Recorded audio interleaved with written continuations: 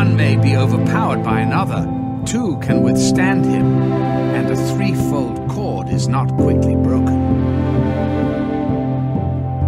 Good morning, everyone. Welcome here to Strength to Strength again this morning. Looking forward to our time together, and it's good to have Merle Burkholder with us. Merle coming to us this morning from up in Ontario. He just told us that 4 hours north of 4 hours north of what country? No, I'm sorry. What country? What city was that in Minnesota? International Falls. International Falls, 4 hours north. And wow, I can only imagine polar bears and some people that live a lot of population in that part of the world. But I know that Merle is there to be a light for Jesus in that place and has worked there in that part of the world for a long time. So Merle, maybe you can fill us in on some of your work there in that part of the world. So it's good to have you here. It's good to have all of you here this morning. And Merle's topic this morning is on storytelling. And as you know, if you listen to his teaching or if you went over to his YouTube channel that he started here about a year ago, he was locked up at home and wanted to get out and have coffee and meet with people and engage them with the gospel and with his stories. And he couldn't do that. And so his wife said, well, why don't you start telling stories on YouTube? And that's what he did. And so he's got, over 180 stories, I believe, with the first one starting back in March 30 of 2020. So that's really a beautiful example of someone taking advantage of the COVID world. And so thank you, Merle, for being an inspiration in that area. It's been exciting to see different people just adapt and use these times for God and for His kingdom. So before we get started here, let's just bow our heads and pray. Heavenly Father, thank you, Lord. Father, you're such a merciful God. And again this morning, we feel your mercies. And Father, we come to you in Jesus' name, your Son's name, that precious name, the name that is above all names, the name that we want to see lifted high, the name that we want everyone on this planet to know, the name of Jesus. And how this God-man came to earth and lived among us and taught us and showed us what it looks like to be the new humanity, to be like you, and was willing to go to the cross and die that horrible death. And in the process of rescuing humanity back to yourself. And you rose again on the third day, breaking the bands of death and inaugurating your kingdom. The kingdom of God on earth. And through that, we can become into your kingdom. We can become your sons and daughters. And it's through Jesus.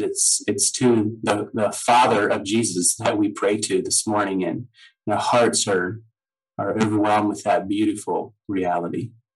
And so, Father, let's ask, Lord, that you would bless this time this morning. You bless Brother Merle as he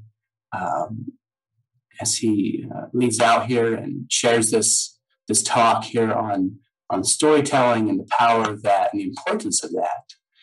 Give him words just to speak and a clear mind, Father. And bless each one of us as we listen, Father. Pray that you would build us out to be more effective people in advancing your kingdom on earth here.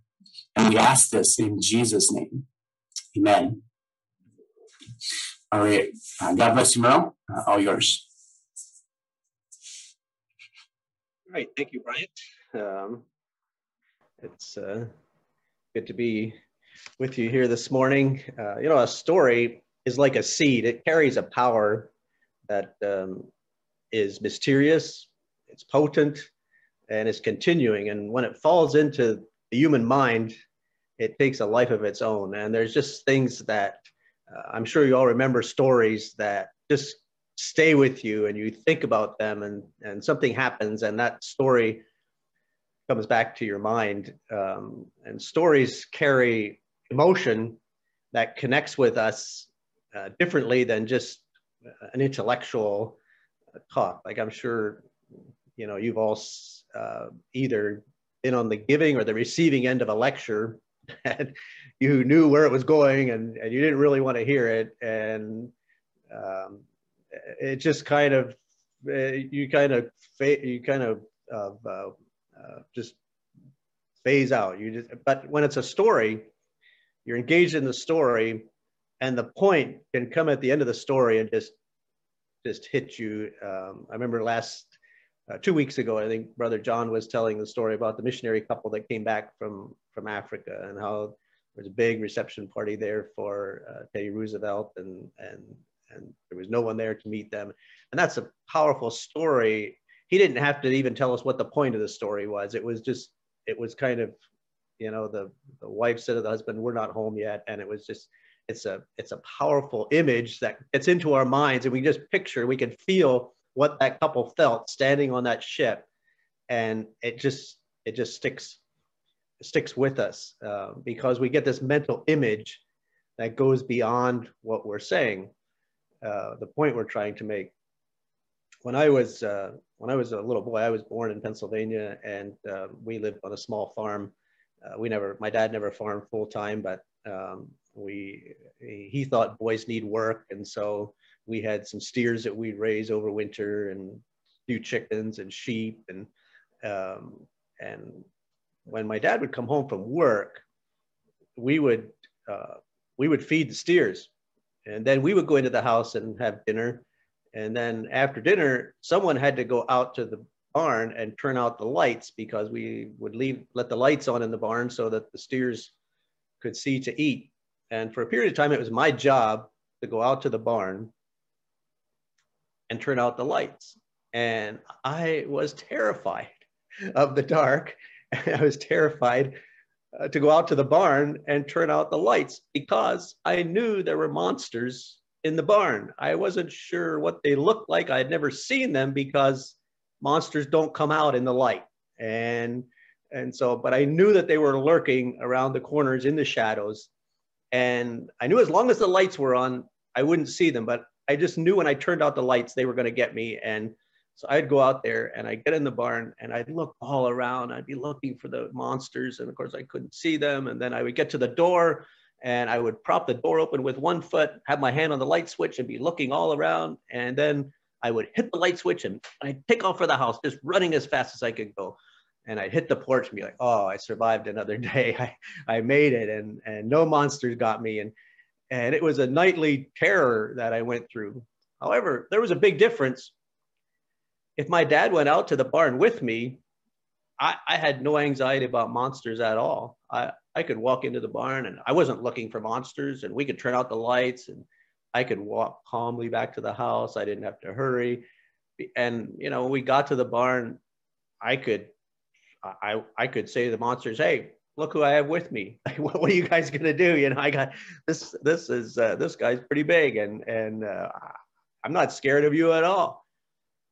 I think it's one of the reasons why Jesus left us with the promise, I will be with you to the end of the age. Because we live in a kind of a terrifying world. There's a lot of things that are more legitimately reason to be frightened in our world than the monsters were in the barn for me. But we can walk through the world with the presence of the Holy Spirit with us, and we can say to all that wickedness and those monsters, look who I have with me. And we don't have to be terrified. But you see, in that story, there's an emotion. You get that picture of me as a 10-year-old boy, terrified of the monsters, and it illustrates a point that is important. A good story has conflict that ultimately resolves. A story can be messy, it can be full of confusion, but there's a meaning to it. There's a completeness to it. It comes back to a point. A story is primarily centered around people and places, not so much around ideas and concepts. There are ideas and concepts in there, but what makes a good story is something that you can visualize, something that you can identify with, something that you can say, I would know how that feels. I can connect with that. And then the ideas and the concepts kind of sneak in the back, and they're there, but they're not the main point. But it can be powerful in implanting an idea, a concept, or a truth that comes through the story. A good story has context, it has conflict, and it has closure. The context is the who, the where, the what, where you kind of have the setting, you have something you can visualize, something that you can have an idea of what's going on. And then there's the conflict, the tension, the unknown, what's going to happen. How is this story going to end? How is it going to turn out? And then you have the closure, the culmination of the story, where the point can be made. And in scripture, we have lots of stories. You think about the story of when after King David had sinned, and he's kind of going on with his life, and everything's, as far as he's concerned, everything's great and no problem. And then the prophet Nathan comes to him, and prophet Nathan gives him this story that King David connected with, because King David had his background as a shepherd, and Nathan comes with this story about a man who had this little lamb that was his pet lamb, and he had it in his house, and he just nurtured it and cared for it. And then there's this other man that has lots of sheep, and the man with lots of sheep gets a guest. And rather than taking one of his own lambs to make dinner for his guest, he goes and takes the lamb of this man who only had one, and he kills that and feeds it to his guest. And David was infuriated, and he talks about what's going to happen to that man. And then Nathan gets his finger out there and says, "You are the man," and talks to him about what he did. And I just have a feeling that if Nathan had come to David and kind of given him a lecture about what he had done wrong, David would say, "Oh, well, I'm king, and it's that's just the way things are." But the story connected with him, and he felt guilt. He felt the awfulness of what he had done in a new way, because he connected with the story. And we need people in our lives who will do that, people who will tell us what we've done that we ought not to have done. When I was a teenager, I worked in my dad's business. It was a concrete business. And one summer, my job was, when I was out of school, my job was to fill the bins with sand and stone and for the concrete. And I had a front end loader that I was driving, and there was something wrong with the power steering. It wasn't working. And I had talked to the mechanic, the shop's foreman, about getting it fixed, and nothing was happening. He wasn't getting it done. And I was 14 years old, and there was a cement salesman that came to that business. His name was Sam. And Sam, he was 50 and I was 14. And for some reason, he took an interest in me. I don't know why, but he took an interest in me. And when he would come to sell my dad cement, he would talk to my dad, and then he would come out in the plant and he'd find me, and he would take me to the break room and buy me a Mountain Dew, and he would talk to me. And it really meant something to me. Here's this older man that's paying attention to me, that knows that I'm here. So one day I was driving my front end loader, and it had a knob on the steering wheel, and I was turning the steering, and the steering kicked back, and the steering wheel just kind of spun, and that knob on the steering wheel caught me on the elbow, hit me on my crazy bone, and you know how that feels, and it just, my whole arm's tingling, and in just a rage, I jumped off the front end loader. I went into the shop. I found a shop foreman, and I was probably the typical boss's son. I thought I had a lot more authority than what I really did. I just, after all, I had dinner every day with the boss, so you better listen to me. So I went into the shop foreman, and I proceeded to tell him what I thought of him, his ability to schedule things in the shop, and I just told him how it was and how I saw it, and I was angry, and when I turned around to walk out of the shop, there was Sam standing in the doorway. And when I got to the doorway, Sam took me by the arm. He walked me around the side of the building. He backed me up against the wall, and then he just kind of leaned over me and put his hands on the wall. My eyes were about at his thigh level, and I still know what it looked like. And Sam proceeded to tell me that what I had done was wrong.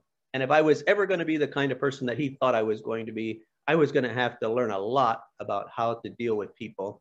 And he told me, what you're going to do now is you're going to go back in the shop. You're going to apologize to that shop foreman. You're going to tell him that you are willing to drive that front end loader as long as you need to. And if he ever gets it into the shop and fixes it, you'll say thank you. And he said, I'm going to go with you. So we turned around, we went into the shop, and I went to the shop foreman. I told him, I'm sorry, I shouldn't have said what I did, and I was wrong. And I will drive that front end loader as long as I need to with the steering the way it is. And if he ever gets it in the shop and fixes it, I'll say thank you. And then Sam took me to the break room. We had Mountain Dew and everything was great. But I needed him to tell me, this was what you did was wrong, and here's how you fix it. And then he went with me while I fixed it. And if you ever find somebody like Nathan, or you ever find somebody like Sam, don't reject them. We need those people in our lives who tell us you were wrong. And here's especially helpful if they tell us how to fix it. But you see, emotion combined with information becomes memorable, and it becomes actionable. It becomes things that we can do. Jesus talked about putting things into action. At the end of the Sermon on the Mount, he tells a story about these two men, the wise man who built his house on the rock, and the foolish man who built his house on the sand. And we all probably learned that story when we were very young. And then Jesus makes his point. You see, in a sermon, probably the two most significant pieces are your introduction and your closure, your conclusion. And the conclusion of the Sermon on the Mount is this man who did build his house on the rock, and Jesus says, if you hear what I'm teaching, but you don't do it, if you don't act on it, it really doesn't accomplish anything. It doesn't mean anything. And he talks about the importance of a foundation, and importance of building on the right stuff so that we have stability. And a foundation is so important in life. When I was in Dryden many years ago at Northern Youth Programs, we had a number of single ladies, and we decided we were going to build a residence for our single ladies. And so we thought this is going to be a fairly simple structure. We don't have to really put a basement under it. And so we put it on posts, and our theory was that we would dig holes, and we would go down 10, 12 feet below the frost level, and we'd pour a concrete pad down there, and then we'd put a post on that concrete pad, and we'd put a sleeve on the post so that the frost would grab the sleeve, and the sleeve would slide up and down on the post. And that was our strategy. I don't know what we did wrong, but that house it would shift. And as the ground was freezing in the fall, it would shift, and we'd have the maintenance man out there every week, kind of adjusting the doors so the ladies could get their doors open and closed. And then in the spring, when the frost would go out of the ground, it would be in reverse, and so half of the year we were out there trying to make the doors work. And finally we got tired of it, and we said, okay, we just need to put a basement under this house. And so I went to one of the neighbormen who was an excavator, and I asked him if he would dig out under that house, and so we could put a basement under it. And he said, well, I will if you let me tell you how to support it while I do that, because it is a house, and if it falls on you, you're dead. And I'm not opposed to dying, but I don't want to do it anytime soon. So if you support it the way I tell you, then I'll do it. So he told us how to do it, and we did it. We jacked the thing up, put some steel beams under it, and propped it up. And he came over with his tractor and was digging out and under the house. And as he was doing that, I went out to talk to him and see how things were going. And he backed out from under the house, and he turned his cat off and called me over. And I came over, and he said, Merle, did it ever occur to you people that it's a lot easier to build a house from the bottom up? If you put the basement in first, it's just a lot easier. And I was like, well, I guess it would be, but then how do you get the roof up there? Like, that would be kind of hard, wouldn't it? And so, but in life, it's true. It's easiest to build the foundation first. And when you're building a house, if you get the foundation in first, that just works best. You can go back later and jack up a house and redo the foundation. You can put a basement under a building that doesn't have one, but it's a lot of work. And in life, building your foundation first is really important. And I know that when we're young, we just want to get out there and do it. But all the energy that we put into laying a foundation and training and proper preparation is not wasted. It actually pays off throughout life. When you're 50 years old, you can go back and build a different foundation in your life. It's much more difficult than if you do it when you're 20. It just is.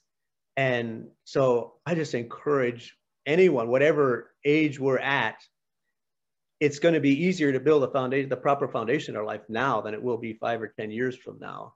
And a good foundation is important. You see, stories, the thing about stories is they don't feel persuasive. They don't feel like you're being told what you need to do. Even if it's been created with that goal, even if the goal of the story is to motivate you to do something, it's easy to lose sight of the agenda and kind of sink into the experience of the story.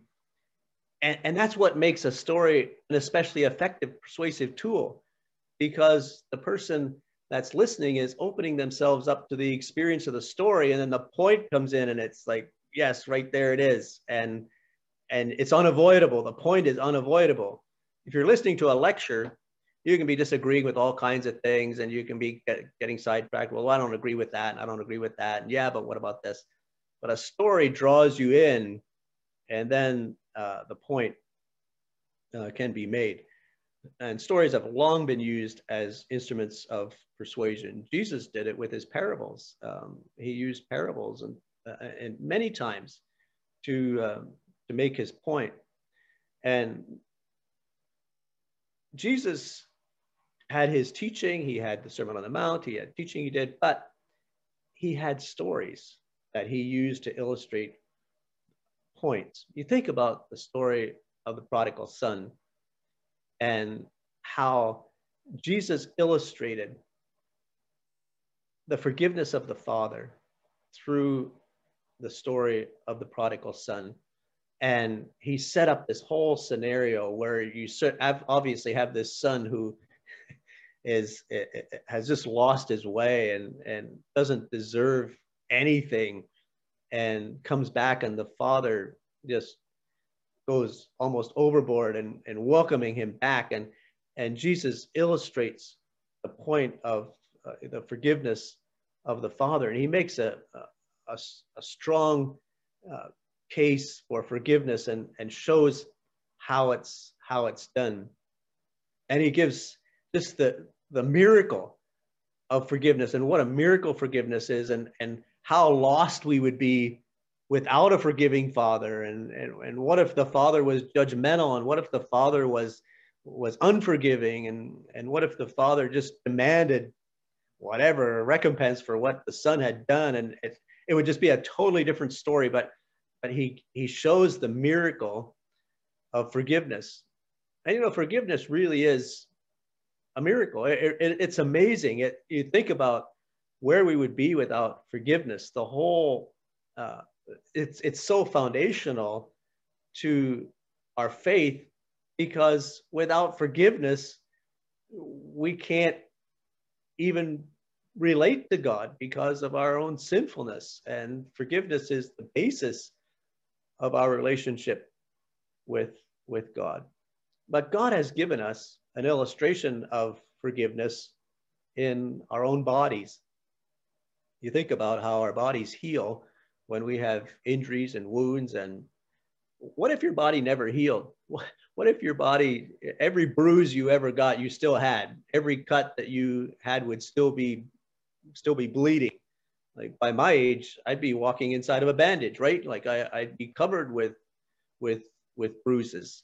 But our bodies do heal, and things have happened to me that I don't even remember. I don't even know. I don't even remember they happened, because they've healed and they're gone. They're finished. There are some things that happened to me that I will never forget, and they were serious. They were big things, but and I'll always remember that they happen. When I was 9 years old, our family was away for a Sunday dinner, and my uncle and his family were there as well. And there was a little girl there that I was pushing on a swing out in the lawn, a lawn swing. And it was kind of on a hill, and I had a folding chair out there that I would push the little girl in the swing, and then I'd sit on my folding chair. And when she slowed down enough, I'd get up and I'd push her again. And one time when I went to sit down on my folding chair, I sat down too quickly, and because it was on a hill, the chair fell over backwards, and I grabbed at the legs of the chair, but I fell over backwards. And it was in the old days where folding chairs had kind of scissors style legs, and my thumb got in between the legs, and I fell on top of it, and it cut off the end of my thumb right at the knuckle of my thumb. And well, I went into the house, and of course everybody was distressed. And my uncle said later he wanted to make me feel good, but he told my dad, "Oh, take the end of the thumb along to the hospital. They'll put it back on." And so we wrapped it up and took me and my thumb in a package to the Ephrata Hospital, to the emergency room. And we got there, and the doctor looked at it, and he told my dad, this was probably 1962. And the doctor told my dad, well, they're starting to reattach things, and they say it works especially well with children. He said, I've never done it, but I read an article about it. And if you want me to try it, I'll try it. And if it doesn't work, we can take it off later. And so my dad said, sure. So they gave me local anesthesia, and there I sat there, and I watched him sew my thumb back on. And he put a cast on it, left the end of the cast open so that we could see if it was getting circulation or not. And I don't remember how often I'd go back to the doctor, but I keep going back to the doctor, and well, it didn't have circulation. It got black, and it got dark, and I'd go to the doctor, and he'd jag it with a pin, and I couldn't feel anything. It didn't bleed. And after some time, I remember I went to the doctor, and the doctor did that, and still no circulation. I couldn't feel anything. And the doctor said, well, if it doesn't have circulation by the next time you come back, we're going to have to take it off because it's not working, and you get gangrene, and that would be bad. So the night before I was supposed to go back to the doctor, my thumb was still dark. It still didn't have any circulation. And my mom said, you know, Merle, you need your thumb. We need to pray that God will heal your thumb. And my mom prayed for my thumb. And the next morning when I woke up, my thumb was as pink as a baby's thumb. And it was just, it hurt inside my cast every time I moved it. We went to the doctor, and he said, okay, it's going to be fine. And got the cast off. At first, my thumb was stiff, and I couldn't bend that knuckle, but probably now they put me in physical therapy, but then they just left a little boy go ahead and do stuff, and my thumb got working, and I can bend it, and it looks a little funny. It's a little shorter than the other one, and it kind of is crooked, but and now in the winter, if it's 20 below zero, I need to rub it so it doesn't freeze, but hey, it's there. And but I'll never forget what happened to it. There's a scar that goes all the way around it, and I'll always remember that happened, but it doesn't hurt anymore. I don't have the same pain that I had the day it got cut off. There are things that happen to us in life that we will never forget, but because of forgiveness, they don't have the same pain. They don't have the same, there are consequences.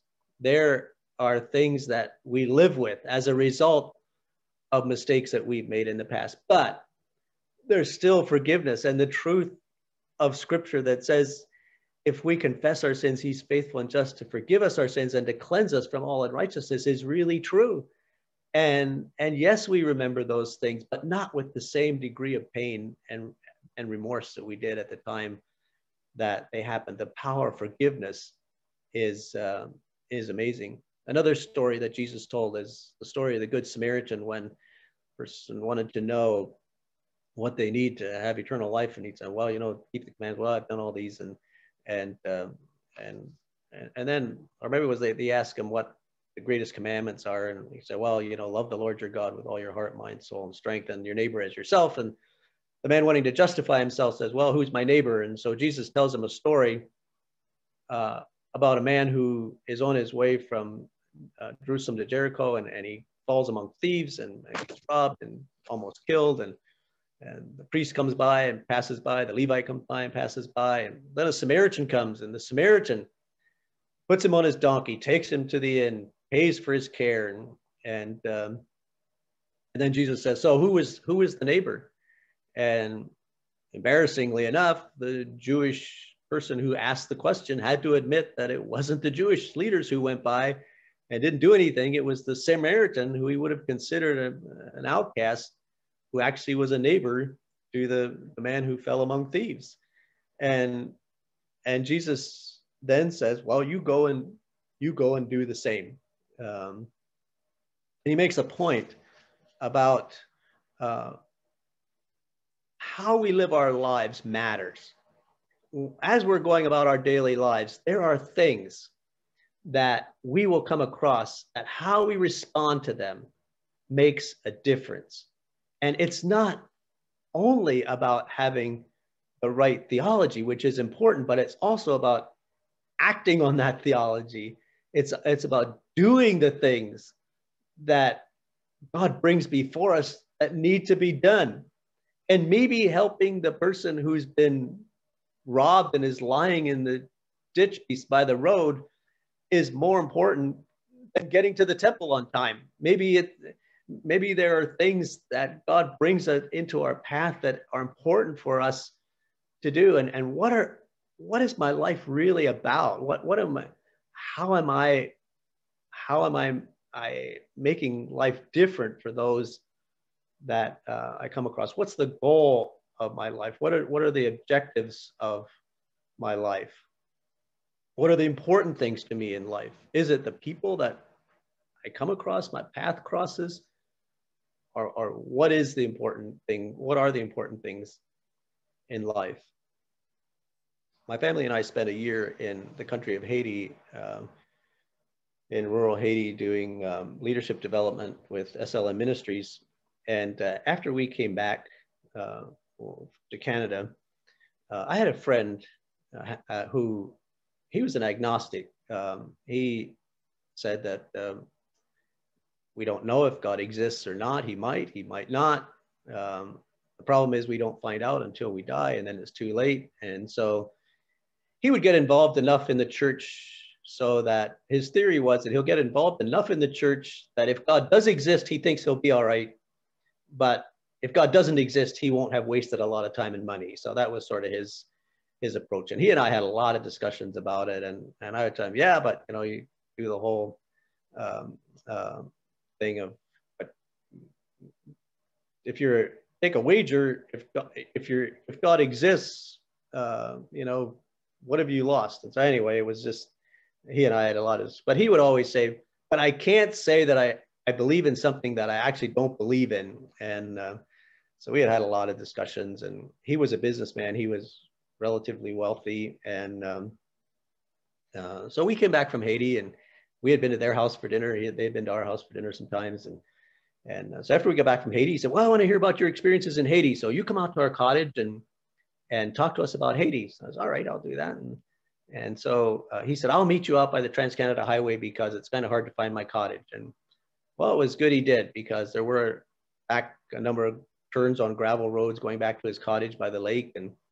And so I was following him, and my problem started when I was following him to his cottage, because he was driving a Jaguar and I was driving a kind of a not too new Escort station wagon. And I parked beside his Jaguar at his cottage, and I kind of got out of my car and I looked at his Jaguar and I thought, I wonder what it feels like to drive a Jaguar. Like, that must be, now that's a real car. That really is, that must be nice. And I wonder what he thinks of my Escort station wagon. And then we got to their cottage, and well, we'd been to their house, but this was their cottage, and their cottage was bigger and nicer than my house. And wow, this is nice. Yeah. And then he said, well, dinner's not quite ready yet, so I'll take you and your children sailing while we wait for dinner to be ready. Well, he had about a 40-foot sailboat. And so we went out on the lake and we're sailing, and I'm thinking, this is really nice. This is the way a person ought to live. You know, you have the Jaguar, the cottage, the sailboat. I should have stayed in Pennsylvania and if I would have stayed in Pennsylvania and started a business, maybe I'd have a cabin in the mountains and a boat at the shore and a nice car. And I actually have something. And we got back to the dock and we were going to have dinner down on the dock. We had steak and baked potatoes and we were just ready to start our dinner. He said, now we're going to go up to the cottage after dinner and talk about Haiti. But if the children want to stay down here on the dock, we have a jacuzzi on the dock and the children could go in the jacuzzi while we go up to the cottage and talk about Haiti. And I thought, oh no, he has a jacuzzi too. And I'll confess to you that my steak and baked potato didn't taste very good because I spent that meal thinking about, I've made the wrong choices in life. I got nothing. I have to go to somebody else's house to eat steak. And the problem is the way I'm living my life, I never will have anything. And this guy's living the way a person ought to live. This is how life is done, right? And so we finished dinner. We went up to the cottage. We were talking about Haiti. Partway through our conversation, this man turned to his wife and he said, you know, Pat, we've made the wrong choices in life. We've never done anything for anybody. When we travel, we just go, we go look at things and then we come home, but we've never done anything for anybody. He said, look at the things that Merle and his family have done. We've never done anything like that. And you know, the Holy Spirit just spoke to me and said, you know what? Like you were down there crying into your steak and baked potato, feeling sorry for yourself. But really, if anybody ought to feel sorry for themselves, it's not you, it's him. And you know, it's true. If I would get to the end of my life and all I would have to show for 70 years of life would be a Jaguar and a jacuzzi and a sailboat, that's not enough. That is not a legitimate purpose for life. That would be a failure. And life is just filled with so much more and has so much more significance than acquiring things. The world is full of 40, 50-year-old people who have accomplished all their financial goals and are disillusioned and have no purpose for life and are depressed and discouraged about life. We have in Christ, we have a purpose for living.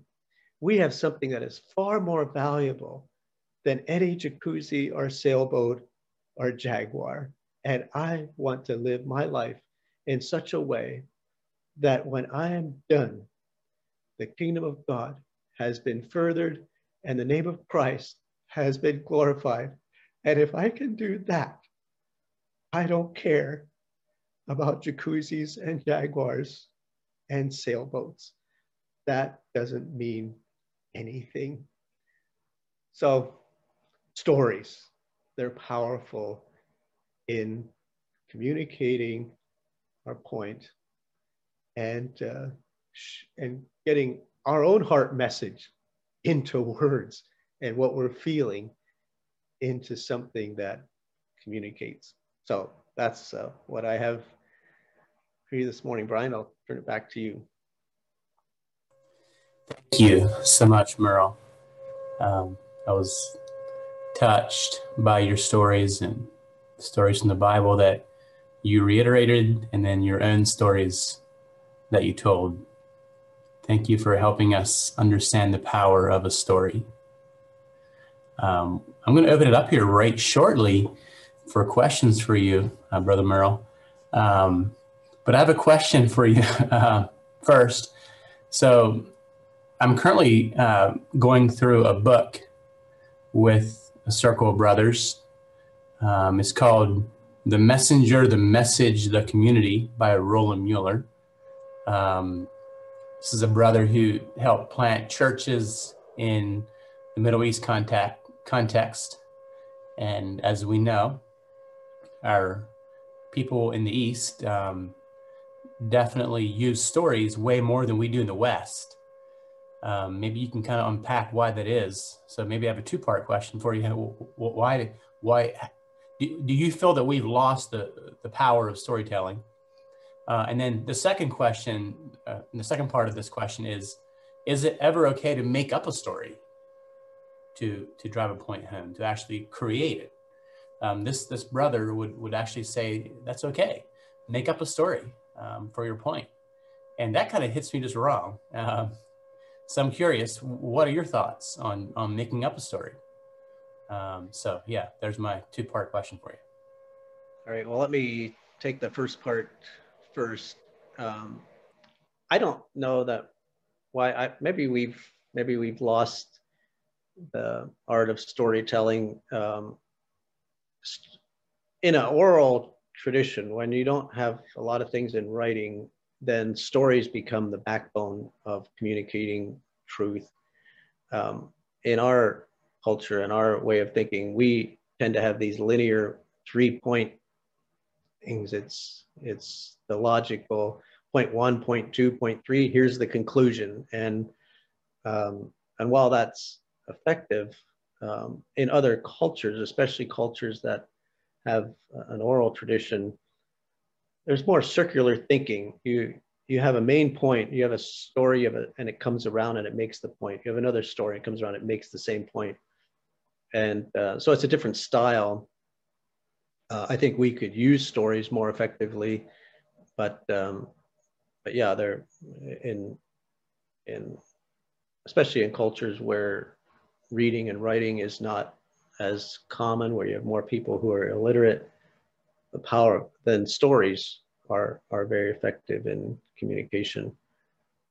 On your second part of your question about fictional stories, I don't know, like Jesus' parables, did they all actually happen, or were they stories that he created to make the point? Like, was prodigal son, was that an actual event? Was there an actual father, actually 2 sons? Or was that story something that he told? The Good Samaritan did, like, we don't know if all those things actually happened. I think we have to be clear. Like, if I'm telling a story and I'm saying that I did this and I didn't, that's wrong. It has to be, if I'm exaggerating in a story, if I'm adding things into the story that didn't actually happen, I don't think that's right. But I think there is a place for a fictional story, as long as we're not presenting it as I met this person and I know this happened, and making it seem like it was an actual event. Does that help with your question? Yes, it does. Yeah. So thank you. Okay. Any questions from crowd here? Let's be quick with your questions. This is John. I would just like to say I really appreciated this, Merle. I tell people that the deficiency in most people's communication is the lack of stories. And a person who's preparing a message, at least for me, that's the most difficult part. I can always get the 3 points in the poem, but I have difficulty and have to work hard to think of good illustrations.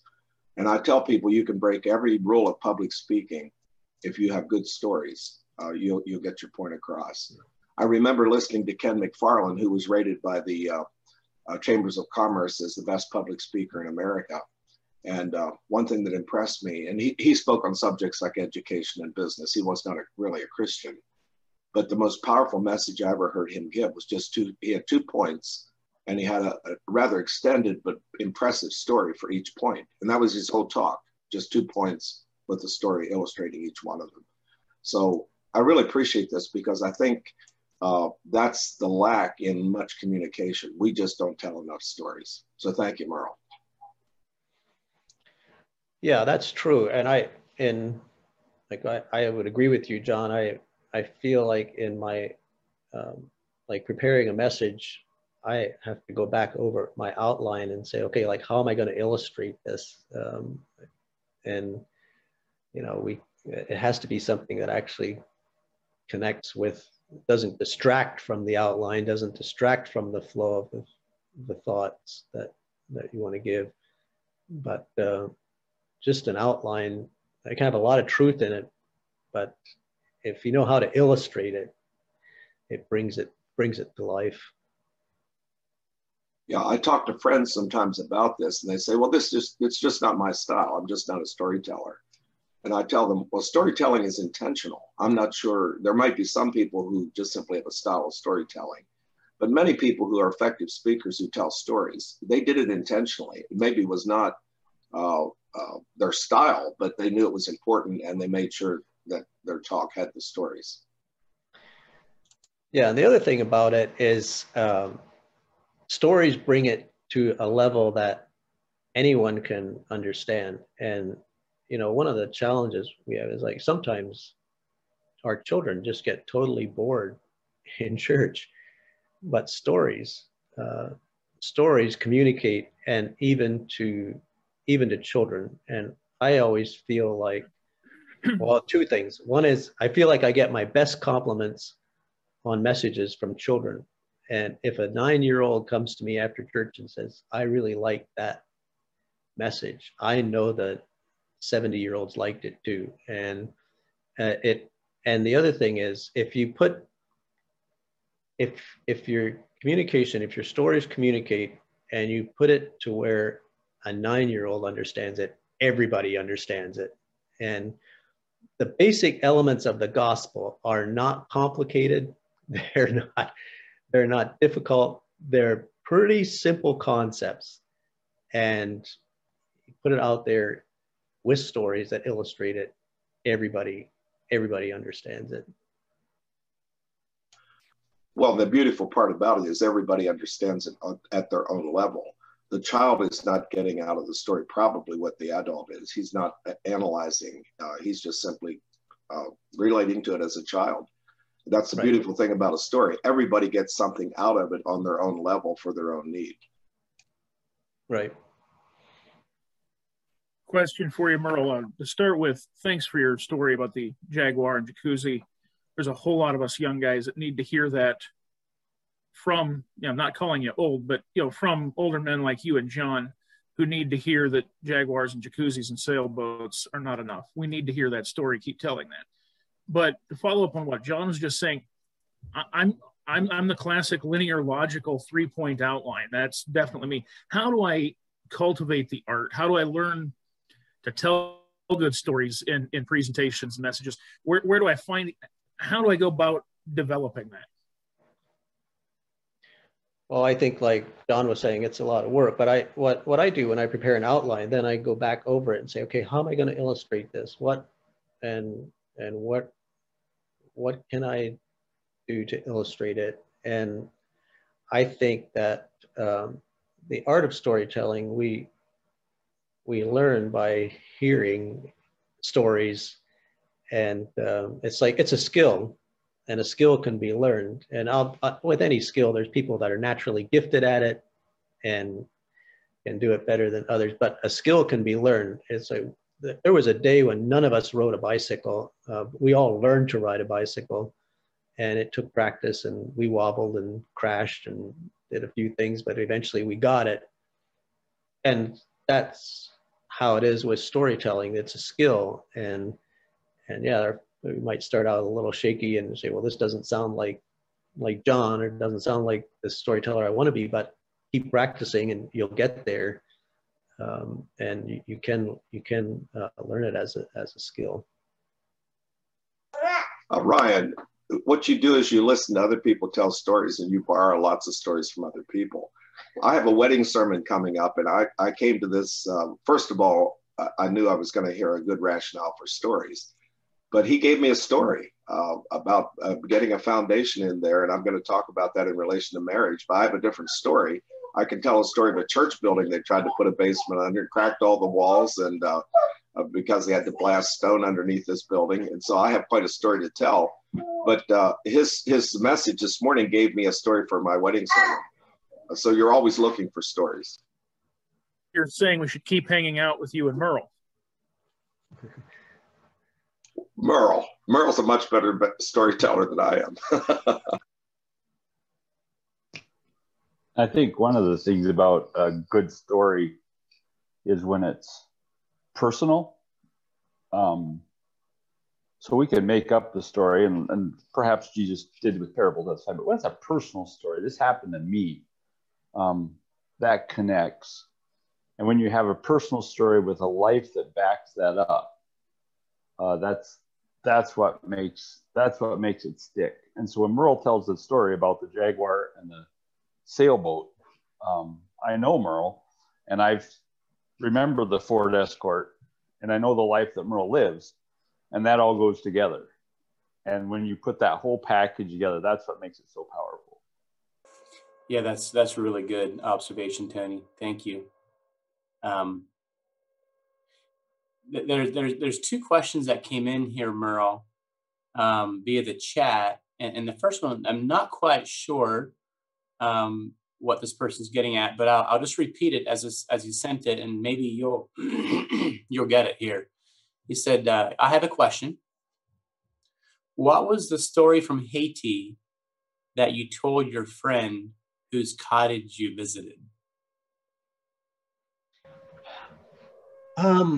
We talked about our life experiences there, and we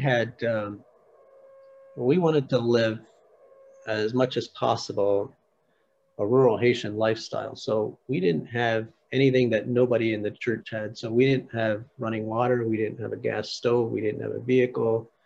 We cooked our food on charcoal. We washed our clothing in a bucket. We didn't have a generator. And so we lived quite a different lifestyle. And we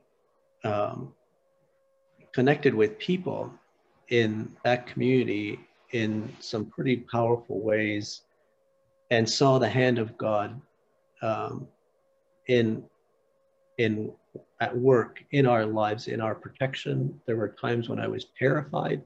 There were times when it seemed like our lives were in danger. There were times that we were thrilled with what God was doing.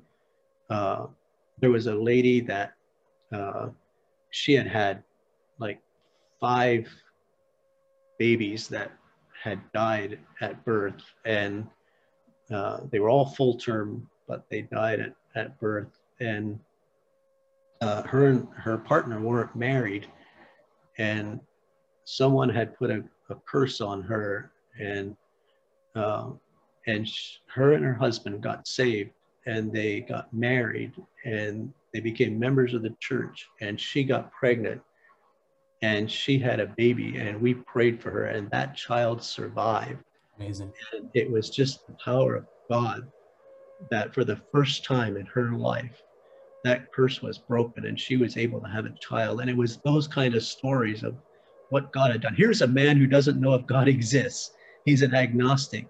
And yet, just the hand of God and the things that we saw God do in people's lives, those were the things that made him say, we missed it. You know, that man, his son was a believer, and his son said, you need to keep talking to my dad because he doesn't listen to me. And I told him someday, and he said, someday my dad is going to have a problem that his money can't fix.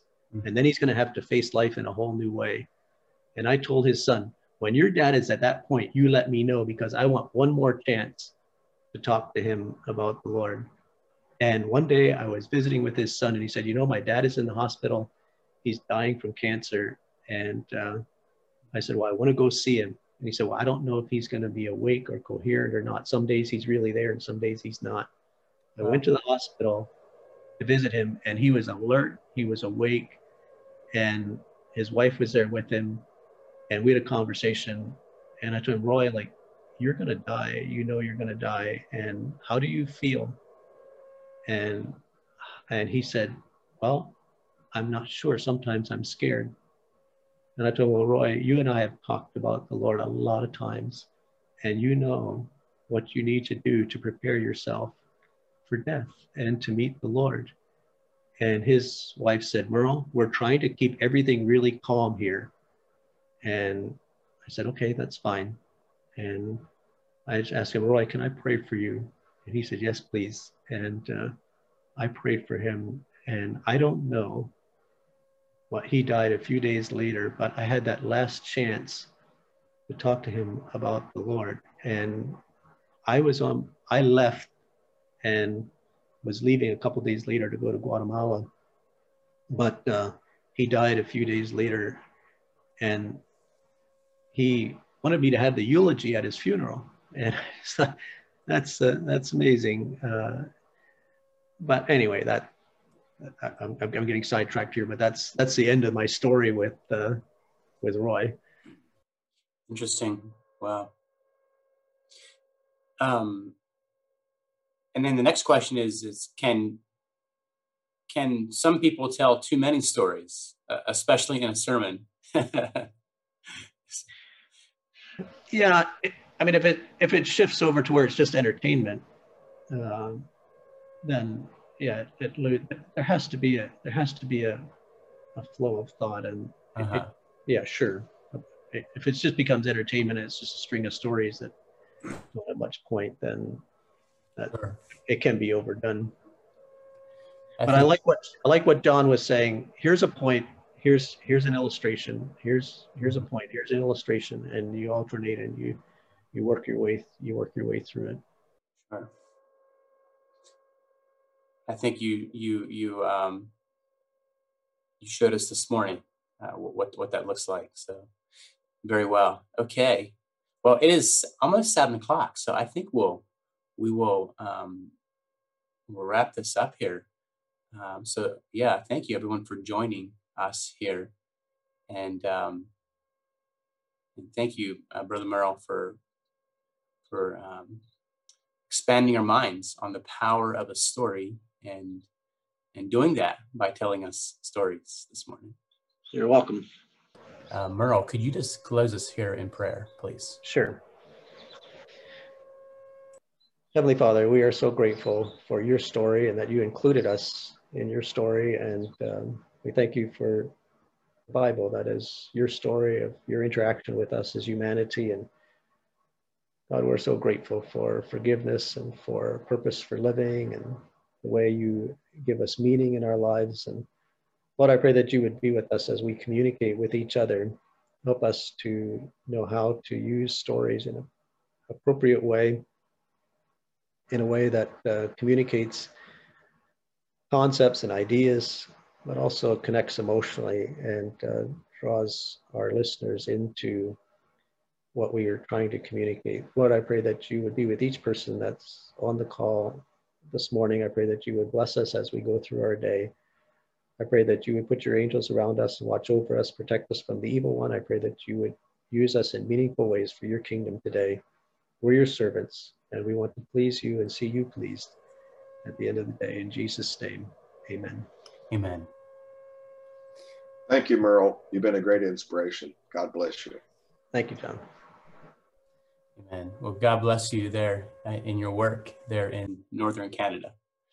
Okay, so next Saturday, Lord willing, we'll meet here again, and we have a brother coming to us from Boston. His name is Tim Kipfer, and his title is going to be Tools for Developing Sexual Integrity. We're specifically looking at how we do that in a world in a internet world. So we can join us next Saturday morning here at 6 a.m. So God bless you all and have a great day. Grace and peace. As iron sharpens iron, so a man sharpens the countenance of his friend.